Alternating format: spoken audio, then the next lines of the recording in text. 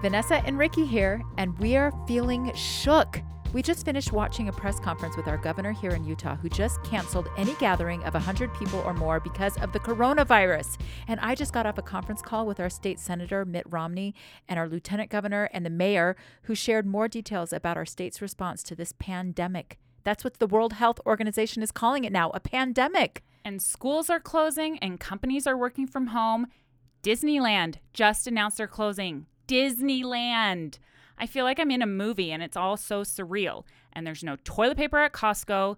Seriously, people, why toilet paper? I don't know. As a family of 9, we legit just need some toilet paper. We're not hoarding over here. Well, there have been some very lively conversations over on our MomForce Facebook group about how everyone has been preparing for and is dealing with this situation. And today I read a New York Times article that had answers to some of the questions that I've had about how to keep my family and my community at large safe. Because really, that's what this is all about. Yes, we want our families to be safe, but also the communities we live in. Absolutely. Okay, so this is what we know right now.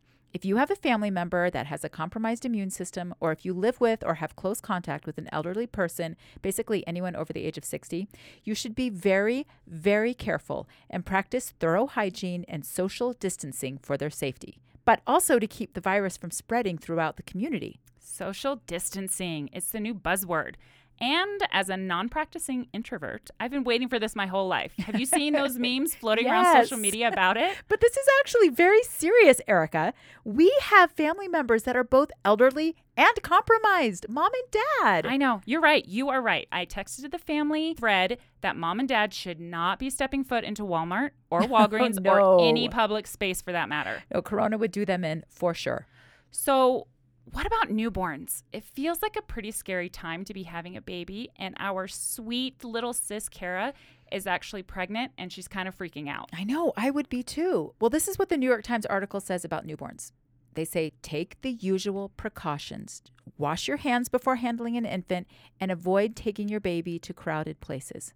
Okay, so the huge when it comes to infants and babies. That's good to know that there's nothing too fancy there. Well, when I had new babies, I was always very good about having people wash their hands before handling them. But I'll admit that I had gotten a little lazy about hand washing in general at my house. To be fair, we didn't necessarily grow up with an emphasis on that. I don't remember ever washing my hands before dinner. No. I'm sure I did. Hopefully I did. Well, I think mom was just helping us boost our immune system. Yep, that was it. Well, we are changing our ways now at our house, and I'm having my kids wash their hands all day long, like a good 20-second scrubbing. It's the time it should take to sing Happy Birthday twice or the ABC song. So no hand sanitizing? Are you just washing? Oh, no. I've dug up every bottle I've had stashed in our house, and everyone takes one wherever they go. In fact, my girls and I, we just got back from New York, and we used an entire bottle in 4 days. Every time we got in and out of a cab or opened a door or just randomly throughout the day, we were sanitizing. Because in a pinch, hand sanitizer can take the place of hand washing, although not as effective according to that New York Times article. But my problem is I can't even get my hands on a bottle of it. All the stores are sold out. Well, you can always make your own. I've seen recipes floating around the internet, but whatever you use, you must make sure it fully dries before you or your child touches anything, or else it won't work as well. Also, don't touch your face, and please stop shaking hands. It's so hard to not touch your face. But honestly, even fist bumping, off limits. Okay, so what have we learned? Honestly, I haven't learned anything new. We all should be washing our hands. We all should be staying home if we're sick. These are things we should be doing anyway. Except for the toilet paper. People, please quit buying all the toilet paper. Save some for us. Mercy. And if you don't feel at risk, your neighbor down the street or your friend's mom or your sweet grocery checkout gal, they could be considered at risk. And we need to do our part to flatten the curve of any community spread. Social distancing, the buzzword. We're going to make it a thing. And if I choose to wear a mask or stockpile beef jerky, or if I voluntarily take my kids out of school and we hunker down, please, no judgment. No.